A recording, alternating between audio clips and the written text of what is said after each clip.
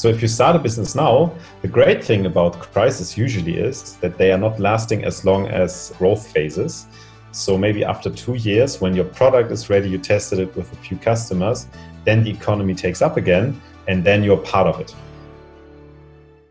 Hi, and welcome to the third episode of HVS Startup Podcast's Business and Corona Crisis Management series. My name is Dina Juneva, and this time I was happy to talk to Jasper Masemann, who is the principal at one of the biggest European startup investor firms, Holzbrinck Ventures. Hello, Jasper. Could you please tell us a bit what is it that Holzbrinck Ventures does and which responsibilities you have at Holzbrinck as a principal? Sure, Dina.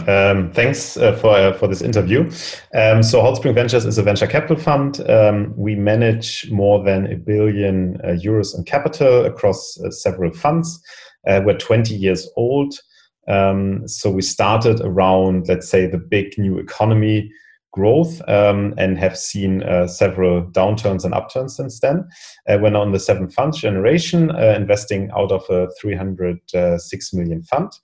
Mainly in early stage. We can also follow on across various rounds. So usually we enter with a smaller ticket of maybe 1 million, and then we can invest up to 40 million into one company. My responsibility is mainly in software investments. So I have 8 portfolio companies where I sit on the boards, which are either, for example, serving designers, serving also large enterprises in customer care or call center operations. So I like everything that is very technical, solving a problem. I'm not a technical person from background, have a management science background, founded my own company and sold it here in Berlin, and then joined Holzbrinck Ventures when we opened up the Berlin office 4.5 years ago. We are originally from Munich, where we have the larger office. Humboldt Forum Wirtschaft visited Holzbrinck in 2016 for our Startup Hopping 3. Have there been any IPOs since that time? Yeah, I checked it, or at least I tried to check. So we merged one of our companies that is called eDarling with Spark Networks. That's one of the larger US dating companies. So that's kind of an IPO. But then there was Home24, where we investors, and I'm not so sure when exactly that was. I was trying to figure out the exact date, but let's say Home24, but not so many others. What we mainly saw in the last years were large equity financing rounds. You might remember SoftBank investing a lot. We had a large investment in Flixbus, for example, last year of €500 million. So people stayed off the markets a bit longer because other investors were supporting them with large equity financing. And are you closing any deals currently? Well, we're discussing deals. We haven't closed one in the past weeks, but we're currently about to close probably deals. So yes, we're quite open to discuss them with the founders via video and very interested in the market. Obviously, the market is not so busy as it was, especially end of last year. Usually you meet personally with the founders, and now it's not entirely possible. But I guess you still hold meetings online. Would you actually invest in a startup if you only met the founders via video chat? Yes, as a general answer, we would. It's obviously easier if we know the person in advance. Maybe we have met offline before, or let's say the whole investment thesis is less dependent on the founding team, because it's much easier to get a feeling for people, their interaction, maybe any risk involved, any founder product or founder market fit when you meet them in person. But it can definitely work. And the only, let's say, caveat of it is we tend to focus no more on investments in our home country of Germany. And as always, we do investments outside of Germany, but then with partners. So we would then have to stronger rely on the partner that has known maybe the founders before. But VC business in early stage is an investment in people. And yes, it's more difficult if you see people only via video. Do you also experience the crisis as a business right now? I mean, is there an investment break currently? It depends. So many VCs are, well, first of all, taking care of their portfolio. So that's our agenda portfolio first, and making sure that we have enough reserves to support companies that were hit by Corona or COVID, but still have a very, very solid business model after the crisis has passed.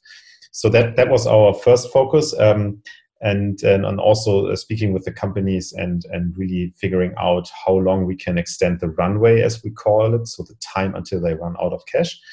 And then there's obviously less capacity, so to look at more new deals. But then again, there are companies, also, for example, in my portfolio, Lingo Kids, they are doing education for small children that are actually benefiting from the crisis.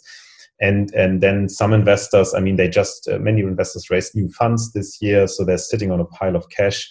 So looking for opportunities, as long as the companies are not severely hit by COVID, and you can see that there's, let's say, going through the crisis pretty well. We see that there's a lot of interest from outside investors, and we are also reaching out ourselves to other companies and other VC funds for opportunities. So I would say it has changed, but it's not business as usual, but there's clearly business out there. And would you also say that your investment behavior changed? Yes, we are. I mean, we do the same as before. But let's say we're trying to understand better, if a company was somehow hit by COVID, how they would come out of the crisis. And before that, obviously, you wouldn't ask that question about, let's predict a crisis and see how you come out of that. So it's a different type of analysis. It's more a lot of discussions with founders, especially at the early stage, because you don't have that many numbers for it. But then we would probably take more time analyzing the company. In the past, we had there was a lot of new funds, or still is, and a lot of money in the market, and then a lot of competition. So people were moving fast, founders were pushing, sometimes not, funds were pushing. So there was less time doing profound analysis, and now there is, which is actually something I think everybody should do, because then you come to the right decisions, also for a founder deciding on the right investor. So I like that. I like the fact that it's slowing down. I don't like the fact that we have a crisis. And do you see a lot of startups in the digital and medicine fields popping up right now? Yes, we see some. I mean, there were startups before in that field. What we see now is some founders are in many fields are rather starting or thinking about starting new businesses. And yes, there are businesses in digital health, which are, I mean, as I said before, that happened, but now it's obviously easier. The adoption is easier. We have a company in our portfolio called Dialogue from Canada. They do telemedicine for corporations. So they see a strong push. And as I said, Lingo Kids. So you see those business models where people are trying to address people being remote or at home. But obviously, if you start building a company now, you're probably too late for the product to be market ready when the crisis is then over. So I wouldn't say it's an immediate push. But what is important is, I guess, that the trend of people acknowledging they can work from home, acknowledging there are digital products, and acknowledging there might be another crisis coming. That better be prepared that this is opening up the willingness to try out those products, and then hence building a company around it. And to the next question, you are one of the biggest European investors. The most known startups you've invested in are Zalando, Delivery Hero, and Flixbus. And your fund has a size of around 1 billion euros, as you mentioned. So the unique feature of Holzbring is that you invest between 500,000 and 40 million euros in the investment round. Do you actually worry more about the smaller startups that received a smaller investment, or grown startups that you have invested big sums of money in? So first of all, I don't think it's unique. It's really, we are multi-stage investor. There are less multi-stage investors out there than, let's say, single-stage seed, Series A or so investors. But the great thing about us, I think, for founders is if you get us on board, we can fund you across several rounds and even make rounds bigger. So that's a great thing. And coming to your question, we worry about all of our startups, because also the smaller ones, I mean, the crisis might kill their potential to become a larger one. And yes, for the larger ones, we allocated more capital, so there's more at risk for us. So just from a return perspective, there is more risk. we would evaluate the whole portfolio on return perspectives. And that's what I said about capital allocation. I mean, for us, every fund, and we have now 7 funds, every fund has only a certain outliers. So a few companies are returning the whole fund several times. So we have to figure out which are the ones and support those as much as we can. And then obviously also help the other ones, because maybe they're not getting as big as Zalando, but might be still good businesses. So that's a difficult discussion also with the founders. And that's why I'm saying we're worrying about all of them. And for us, with our style is to have an open discussion around that and be very transparent. Microsoft CEO Satya Nadella said recently that Microsoft saw 2 years worth of digital transformation in just 2 months. Is this crisis actually a sort of advantage for Holzbrink Ventures and other venture capital firms, since you invest in digital businesses? Yes, I think so. I mean, there's always you always need some kind of event to push certain trends through. However, what this crisis will also create is a lack of cash, a lack of investment money. So what we probably won't see is a big push now right after the crisis, but the awareness will be bigger. So my feeling is, since I'm investing more in software, which with longer sales cycles than consumer businesses, that top of the funnel, we will see much more activities, top of the sales funnel, which means there are a lot more discussions, people being interested. But then closing deals will be harder because simply people don't have money, at least at the moment, and they might be waiting to get that money back. So I think the trend that he's referring to, yes, I mean, there was now a need for Teams and video chat, etc. That makes sense. But on the broader sense, it will probably accelerate, but we won't see it in 2020 that much, but rather later. Our listeners are mostly Berlin students, and some of them are interested in becoming an entrepreneur. On the one hand, we have an economic downturn. On the other hand, crises accelerate the exit of outdated businesses and clear the way for new innovative ideas. Would you say founding a business is easier or more difficult at the moment? So let me discuss that a bit more in detail. Starting a business is always easy. It's like investing in a business. Giving somebody money is always easy. But finding out if this is the right business to start, if this is the right company to invest in, is obviously a bit more difficult because you have to predict the future somehow. So I would say it's a great time to start something very, very early, because if you look at the IPOs of last year, like all the big software companies, they were actually started before or after the 2007-2008 crisis, because it takes time to build a large company.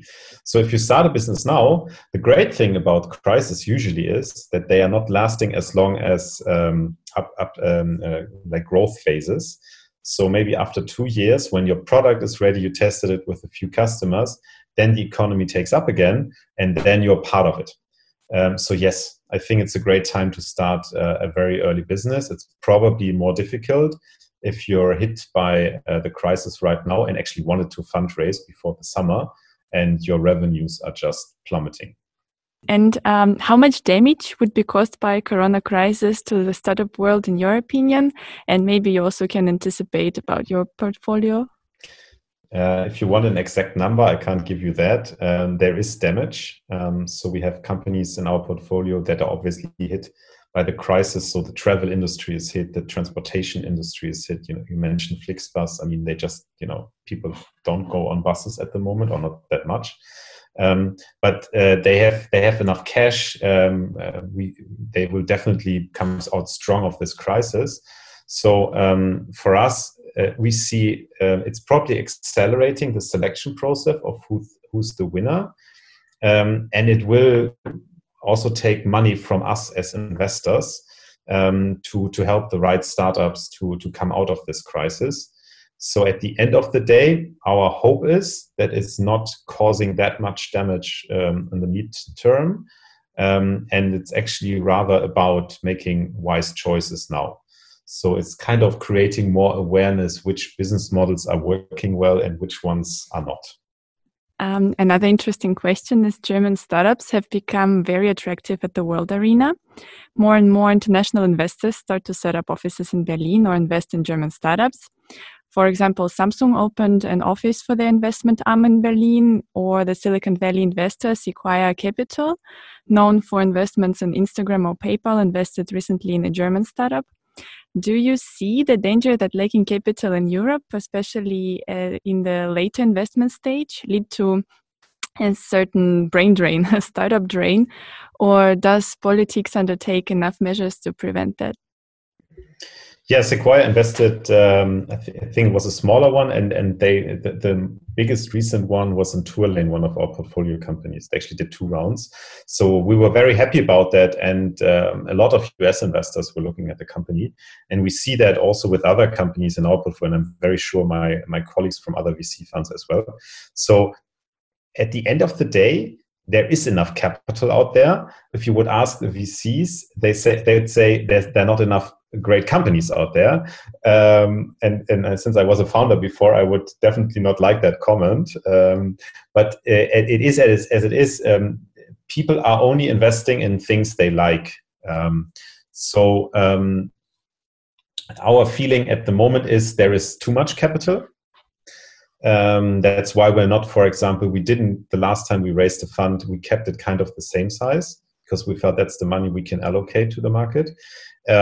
And yes, when you look at growth stages, there is enough capital, but attracting people to Europe, especially so funds from outside of Europe, is more difficult. Why? Because taking care of those companies, flying over to board meetings, knowing the market, helping the company with their networks is tougher.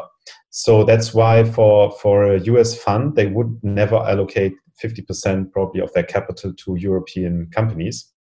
And it also their investors wouldn't like that, I guess. But it's our responsibility as VCs and also for the founders to show our companies more to those outside investors. I don't think the politic can do that, like make more visible.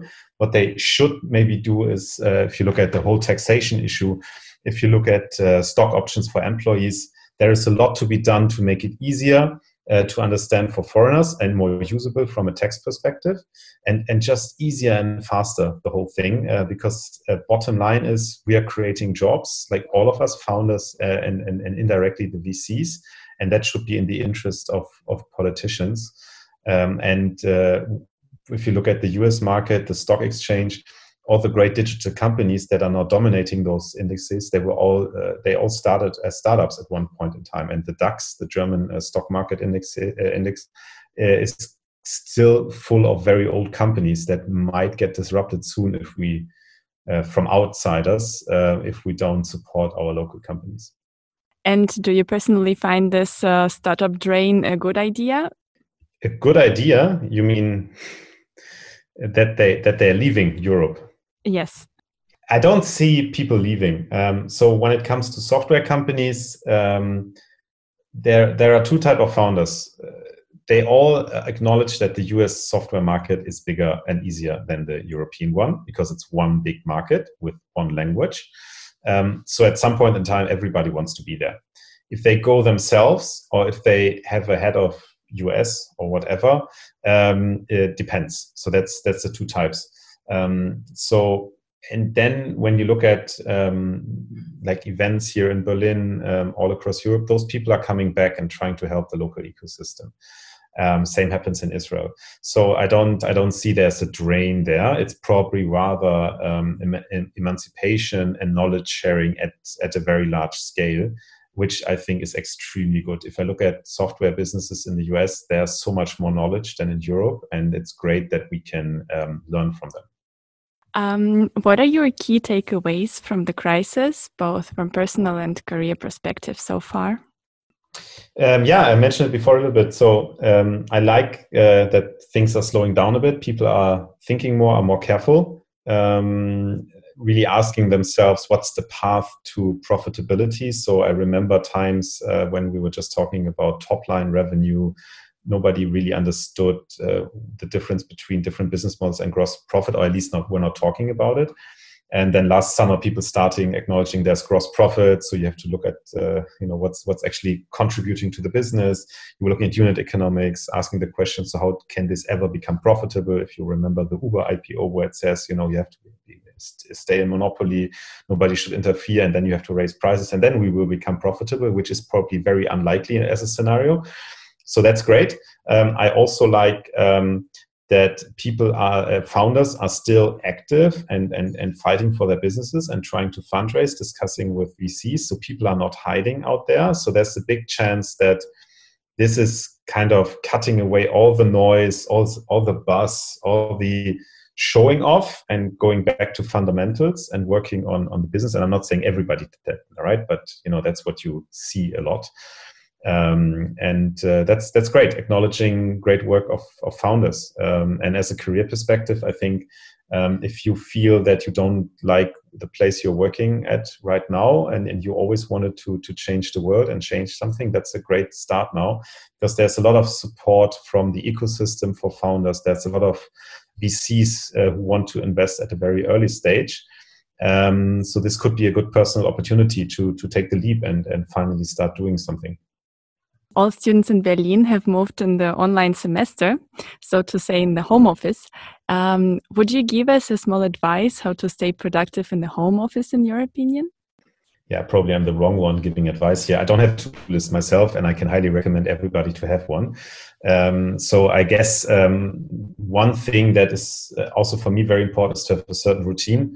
So what I'm doing in the morning, before you start working, making yourself a coffee, etc., etc. But getting your mind ready for work and then staying there. So not going back to some other place or chatting in between. I think being focused is the difficult part. So you probably should put your focus time in your calendar, not take any calls, don't look at your WhatsApp, and then do some work. But also take this as an opportunity, because some people might like a nap during lunchtime because it makes them more productive, and now this is a chance to do it, or do more sports because you don't have to wait to work and back. So mixing this up and looking for stuff that gives you energy outside of that focus zones. And I don't know if people know that, but you can concentrate for 20 minutes and then your brain has to do some mind wandering for a minute. So don't kill yourself at home and feeling alone, because even after working an hour, calling a friend, a colleague, just to get your mind into a different state and then going back to focus, that's the second recommendation. So don't how do you say that? Don't cramp up, don't stress yourself too much being at home. Jesper, thank you so much for sharing your experiences, ideas, opinions. We wish you to stay healthy, and of course, we wish more and more successful businesses to Holzbrink Ventures. Great, thanks for the interview. And if you know anyone, or if anyone is listening, starting a new business, please let us know. Happy to talk about it. This was HowFS Startup Podcast Episode 3 with Jesper Masemann from Holzbrink Ventures. Next week, you will hear more exciting talks with our HowFS Startup Hopping alumni companies. Stay tuned and have a great day.